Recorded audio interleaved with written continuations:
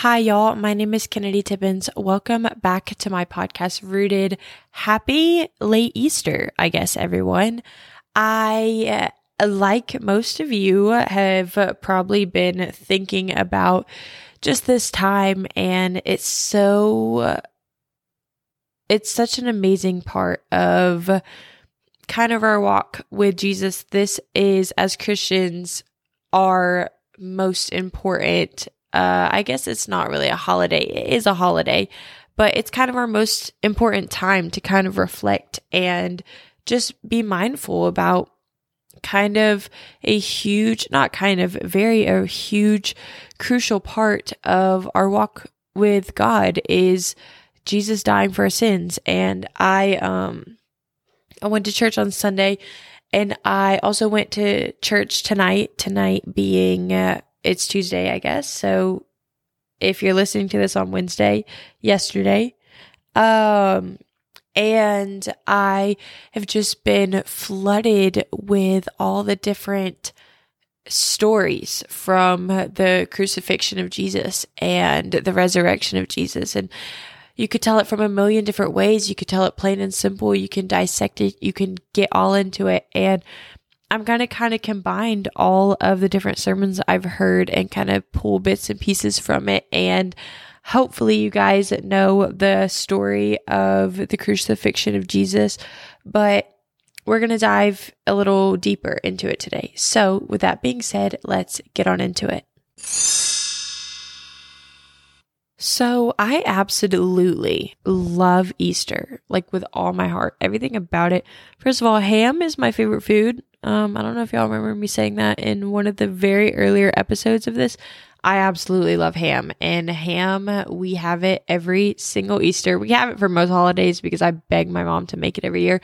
But I think that Easter is like the Met Gala for Christians. Like, I was sitting back on Sunday and just watching all the girls, all the guys go by, and I was dissecting everything they had on, like the colors and just how modest a lot of us can make it. Like, I feel like we think a lot of times that we have to dress immodestly to be cute and to, not be cute, but I mean, kind of to be cute, but to look nice. And no, like, I watched this one girl walk past me like 4 million times. She had this short black hair and this long floral dress with these pretty sleeves, and she was gorgeous. I looked at my friend and I was like, did you see that girl go by? Like, oh my goodness. Like, I just love looking at everyone's outfits and seeing what different personalities go with which outfits. Like, for me, I had on this like cute little white dress with kind of an open back, and it was a little bit shorter. It wasn't super short, but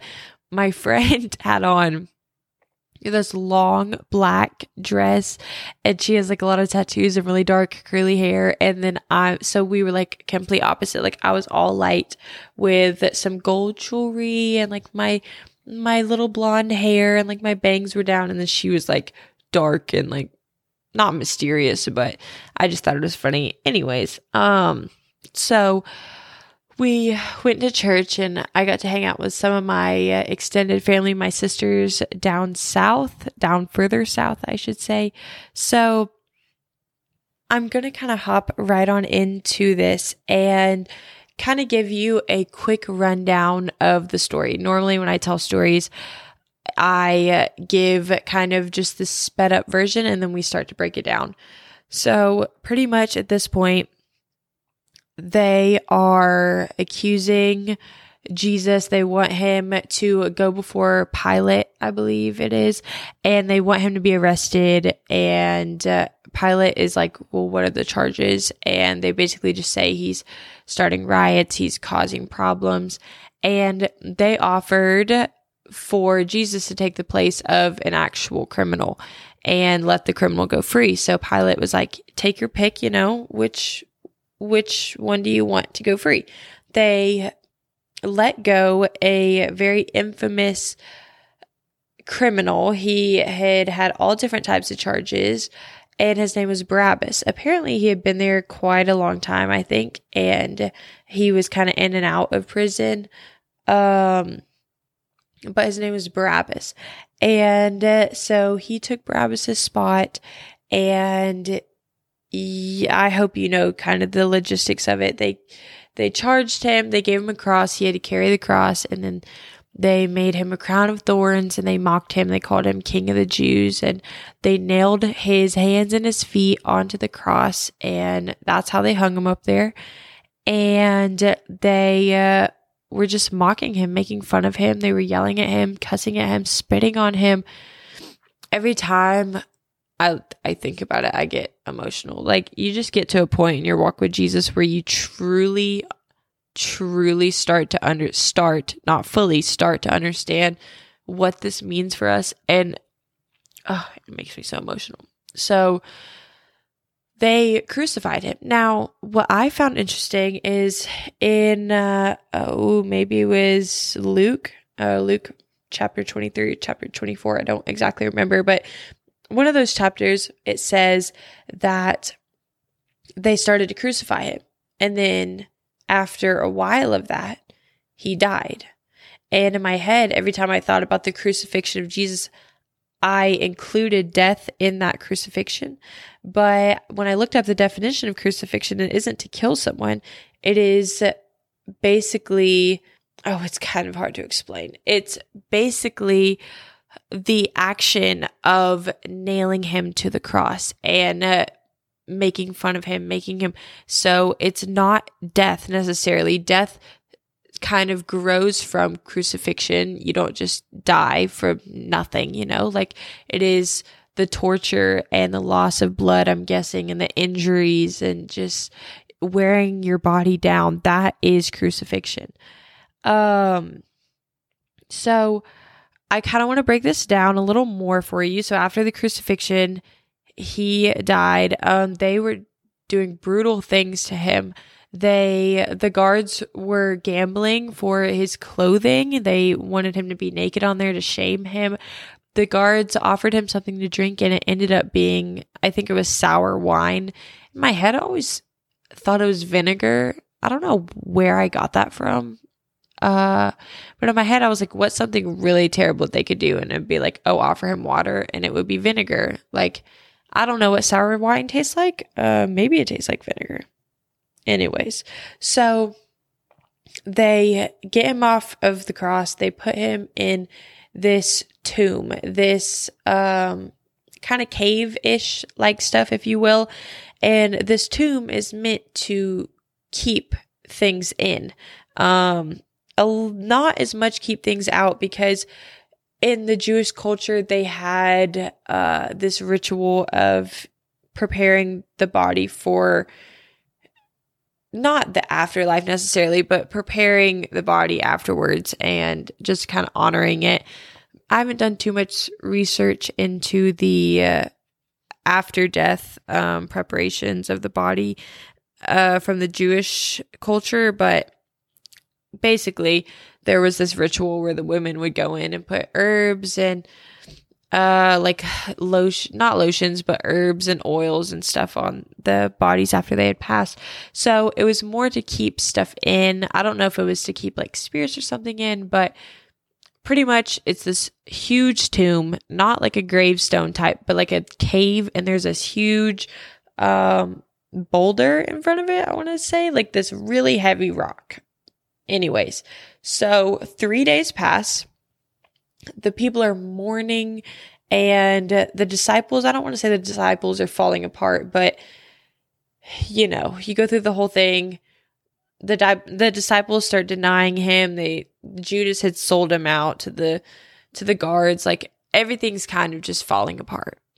And then 3 days later, Jesus came back to life, and he was walking, and in that kind of area, the tombstone was rolled away, and nobody recognized him. Mary thought he was the gardener. He was right in front of her face, and she didn't recognize him. He walked along. Two people, I don't remember if they were disciples or they had heard what was going on, and they knew everything that was going on, and he walked with them for 7 miles, and they did not know that he was Jesus. They were telling him about Jesus' death. They were telling him about his own death. And they didn't recognize him. So I'm going to kind of tell you my thoughts on this, because that's what we normally do. My thoughts are almost always backed up by biblical beliefs, but sometimes they're not. Sometimes they're just my thoughts that I'm still working through and still trying to find answers to. So in the sermon that I was told on Sunday, I was at City Hope. I don't remember the pastor's name, but I was at City Hope in Alabama, Mobile, Alabama. And he said, the cross is pointless without the resurrection. In the story, Jesus dies on the cross, and it's a big deal. That is the Messiah. He is who he said he is. He worked miracles on this earth, and he died. And he died for no reason. He didn't do anything wrong. They lied about what he did. He did not do anything wrong. So that would have been pointless if there wouldn't have been a resurrection.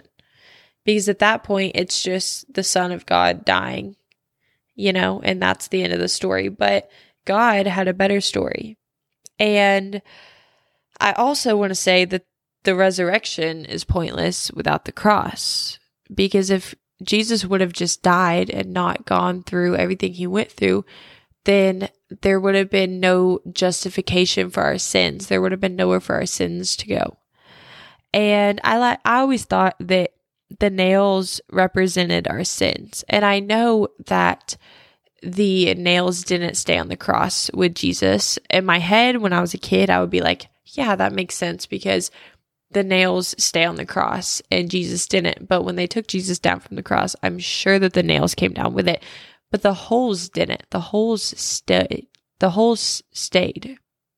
And that's kind of what I think about. And I don't know, man. It's just hard to think about, like, everything I've ever done. I've lied. I've cheated. I've stole. I've been addicted. I've fallen short of the love of God and the forgiveness of God almost every single day. Like, I've not gone one single day being perfect. I've cussed. I've said horrible things to people. And it stayed on the cross. And Jesus did not stay on the cross. Something about the cross is, I think that sometimes the cross becomes the idol instead of the person that came off of it. Did y'all ever think about that? Like, do we idolize the cross itself instead of the story about how the cross was used? The cross is where evil is stored. The cross is what is used to hold up criminals, people that were bad, people that had done horrible things, murdered, and just the cross was used as a signal and a beacon of wrongdoing. And so, I mean, I'm not one to sit here and be like, we need to quit idolizing the cross. We do need to stop idolizing the cross itself instead of the person that came off of it. I think sometimes we're so focused on the sins and our portion of the story of the resurrection when Jesus is at the center of it. And maybe we're like Mary and those two men that were walking along where he's right in front of our face, but we can't see him because we're so blindsided by the grief and the disappointment that we are blinded. And I mean, I have a cross tattooed behind my ear, and I love the cross and I love what it represents. I don't love the fact that Jesus had to get on there. I don't love the fact that my sins are nailed to it through an innocent man. Our sins went straight through Jesus. And they stayed on that cross and he came down. Ooh. I think sometimes we lower the power of Jesus to fit our own understandings. When we can't understand that we are fully forgiven in Jesus' name because he died on the cross for us, we start to lower our expectations of what he can actually do. And we start to become, I'm going to use Mary as an example. We start to become like Mary. Mary was so blinded in her own understanding of the situation that he had died. And I can't blame her, because when God doesn't handle something the way that I would have wanted him to handle it, then I'm disappointed. And then my disappointment blinds me to seeing that God actually did answer my prayers, just not in the way that I thought was best. And, I do that all the time. I do that all the time. The cross isn't the story. Jesus is. The resurrection is the story. He came back. He came back. I was thinking about the other day, I was like, well, I've invited Jesus into my heart, so I was just kind of reminiscing on that. I've invited Jesus into my heart, but I don't act like it. Sometimes, most of the time, I don't act like it. Think about the last time you invited a friend over to your house and then you close the door in their face and they didn't get to come in. When you invite someone over to your house, here, I'm going to give you an example of a perfect example. I'll use perfect example. She's not perfect, but she's a perfect example of a Proverbs 31 woman. Is my amazing mentor, Angie Mack. I went over to her house today. I just texted her. I was like, hey, I'm in the area and I have to burn some time. I would love to see you. And she was like, yes, come over for lunch. And I was like, okay. So I got there. She opened the door with big arms wide open for me. And she wrapped me up in this hug. And she was like, I have all this food out for you. And she set out food and she wanted to make me coffee. She wanted to play games with me. She asked me about my life and how I was doing. She asked me about certain friendships she knew I was struggling with. She asked me about certain things that I was excited about in my life. And she was checking in on me faith-wise and checking in on my podcast. She was loving me to the best she could, which was fulfilling for me because she loves like God. And I realized that she invited me over and she acted like it. She acted out that invitation. I cannot even tell y'all how many times I've invited Jesus into my heart and then I've closed the door when he got there.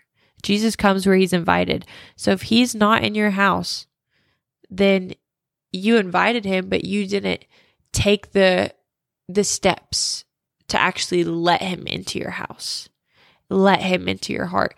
I probably accepted Jesus a million times when I was little, just not knowing what it meant, And I'm not saying it wasn't legitimate. It was 100% legitimate, but I kept inviting him without understanding the actions I had to take. You can invite him to the front of your door all day long, but are you going to open it and let him in and let him sit down? And something that me and Miss Angie were doing is we were talking, we were discussing, we were walking through life together. She knew what was happening in my life. She was giving me counsel, wise counsel, straight out of the Bible. She was showing me how to live. She was telling me stories about her life so that I could kind of take how she handled situations and apply them to my own situations. We don't invite friends in and then shut the door before they get to enter. We don't slam it in their face. You invite them in, you feed them, you talk, and you enjoy the comfort of being in the presence of that other individual. That is what it means to have Jesus in your heart. And what is super hard for me to understand is that Jesus wants me to have a clean, pure heart. And I can't have that until I nail my sins upon the cross. There is a song, it's called Back to Life.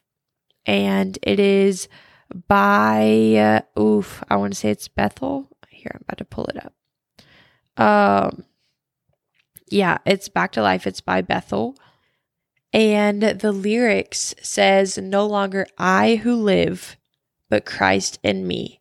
For I have been born again. My heart is free. the hope of heaven before me, the grave behind. Hallelujah, you brought me back to life. Then it proceeds to say, out of the grip of darkness into the light of grace, just like Lazarus, oh, you brought me back to life. And then it basically goes on. And then my favorite part of the song, it says, when something says I'm guilty, I'll point to the price you paid. When something says I'm not worthy, I'll point to that empty grave. Just like Lazarus, you brought me back to life. And then when you get to the end of the song, it starts to say, the enemy thought he had me, but Jesus said, you are mine. Oof, that's so hard, because there have been so many times where I'm in the wrong in a situation, or I'm in the wrong. I've done it wrong. I've fallen short, and I've asked for forgiveness, or I've asked for a better understanding so that I can be better. And when it's not given to me, I have asked God for forgiveness, and I've gotten it, because everything that I've ever done stayed on that cross. And I continue to put things on that cross, and I'll never understand why I'm able to do that, or why God allows me to do that, and why Jesus did that for me. All I can understand is that God loves me, and I'm leaning not on my own understanding of things, but on Him and what He says about me. And the amount of times that people have tried to pin things from my past on me, and all I have to do is point to that empty grave, point to that cross. I have 70 times 7 tattooed on my wrist, which is the forgiveness passage, and I have the cross behind my ear, because it's important for me to remember that I am forgiven, I need to forgive, and that's important to me, because I can sin, and I can mess up, and I can fall short, but I can also be forgiven. I think that they said the only unforgivable sin is the blasphemy of the Holy Spirit. That, I'm not going to go into that in this episode, but think about all the other things that they're saying are forgivable sins. I was weeping in the car on the way to my house like an hour ago, and I was just praying and prophesying over my life and what I wanted God to take out of it. The first season of Rooted, a little bit of announcement moment here. The first season of Rooted is about to come to an end. We might have 2 or 3 episodes left in it, maybe 5 if I can kind of get some stuff together in time, and if the Lord allows me to. But season 2, I'm not going to drop the name yet, but season 2 is pretty much going to be a season about prophesying things over your life and getting rid of things that shouldn't be in there, and getting rid of sins that have no place in your heart and in your life and in your walk with Jesus. And I'm super excited to get into it. There's going to be a big future for my podcast Rooted, and I'm really excited that you guys are walking through it with me. Happy Easter. He is risen. He is risen indeed. And the only thing that stayed in that tomb was our sins and our debt. It's paid. That is good news. Walk in life with the good news. And every time someone tells you you are not worthy, point to that empty grave. I hope you all have an amazing week. I'm going to be praying for all of you this week, it's getting that time in that school year where everyone's super busy and everyone's super stressed. Graduation for me is coming up. I'm stressed all the time, constantly, but just, go live your life with no chains on you. Go live in Jesus' name. And bless you and have an amazing week, like I already said. And yeah, I'll see you guys next week.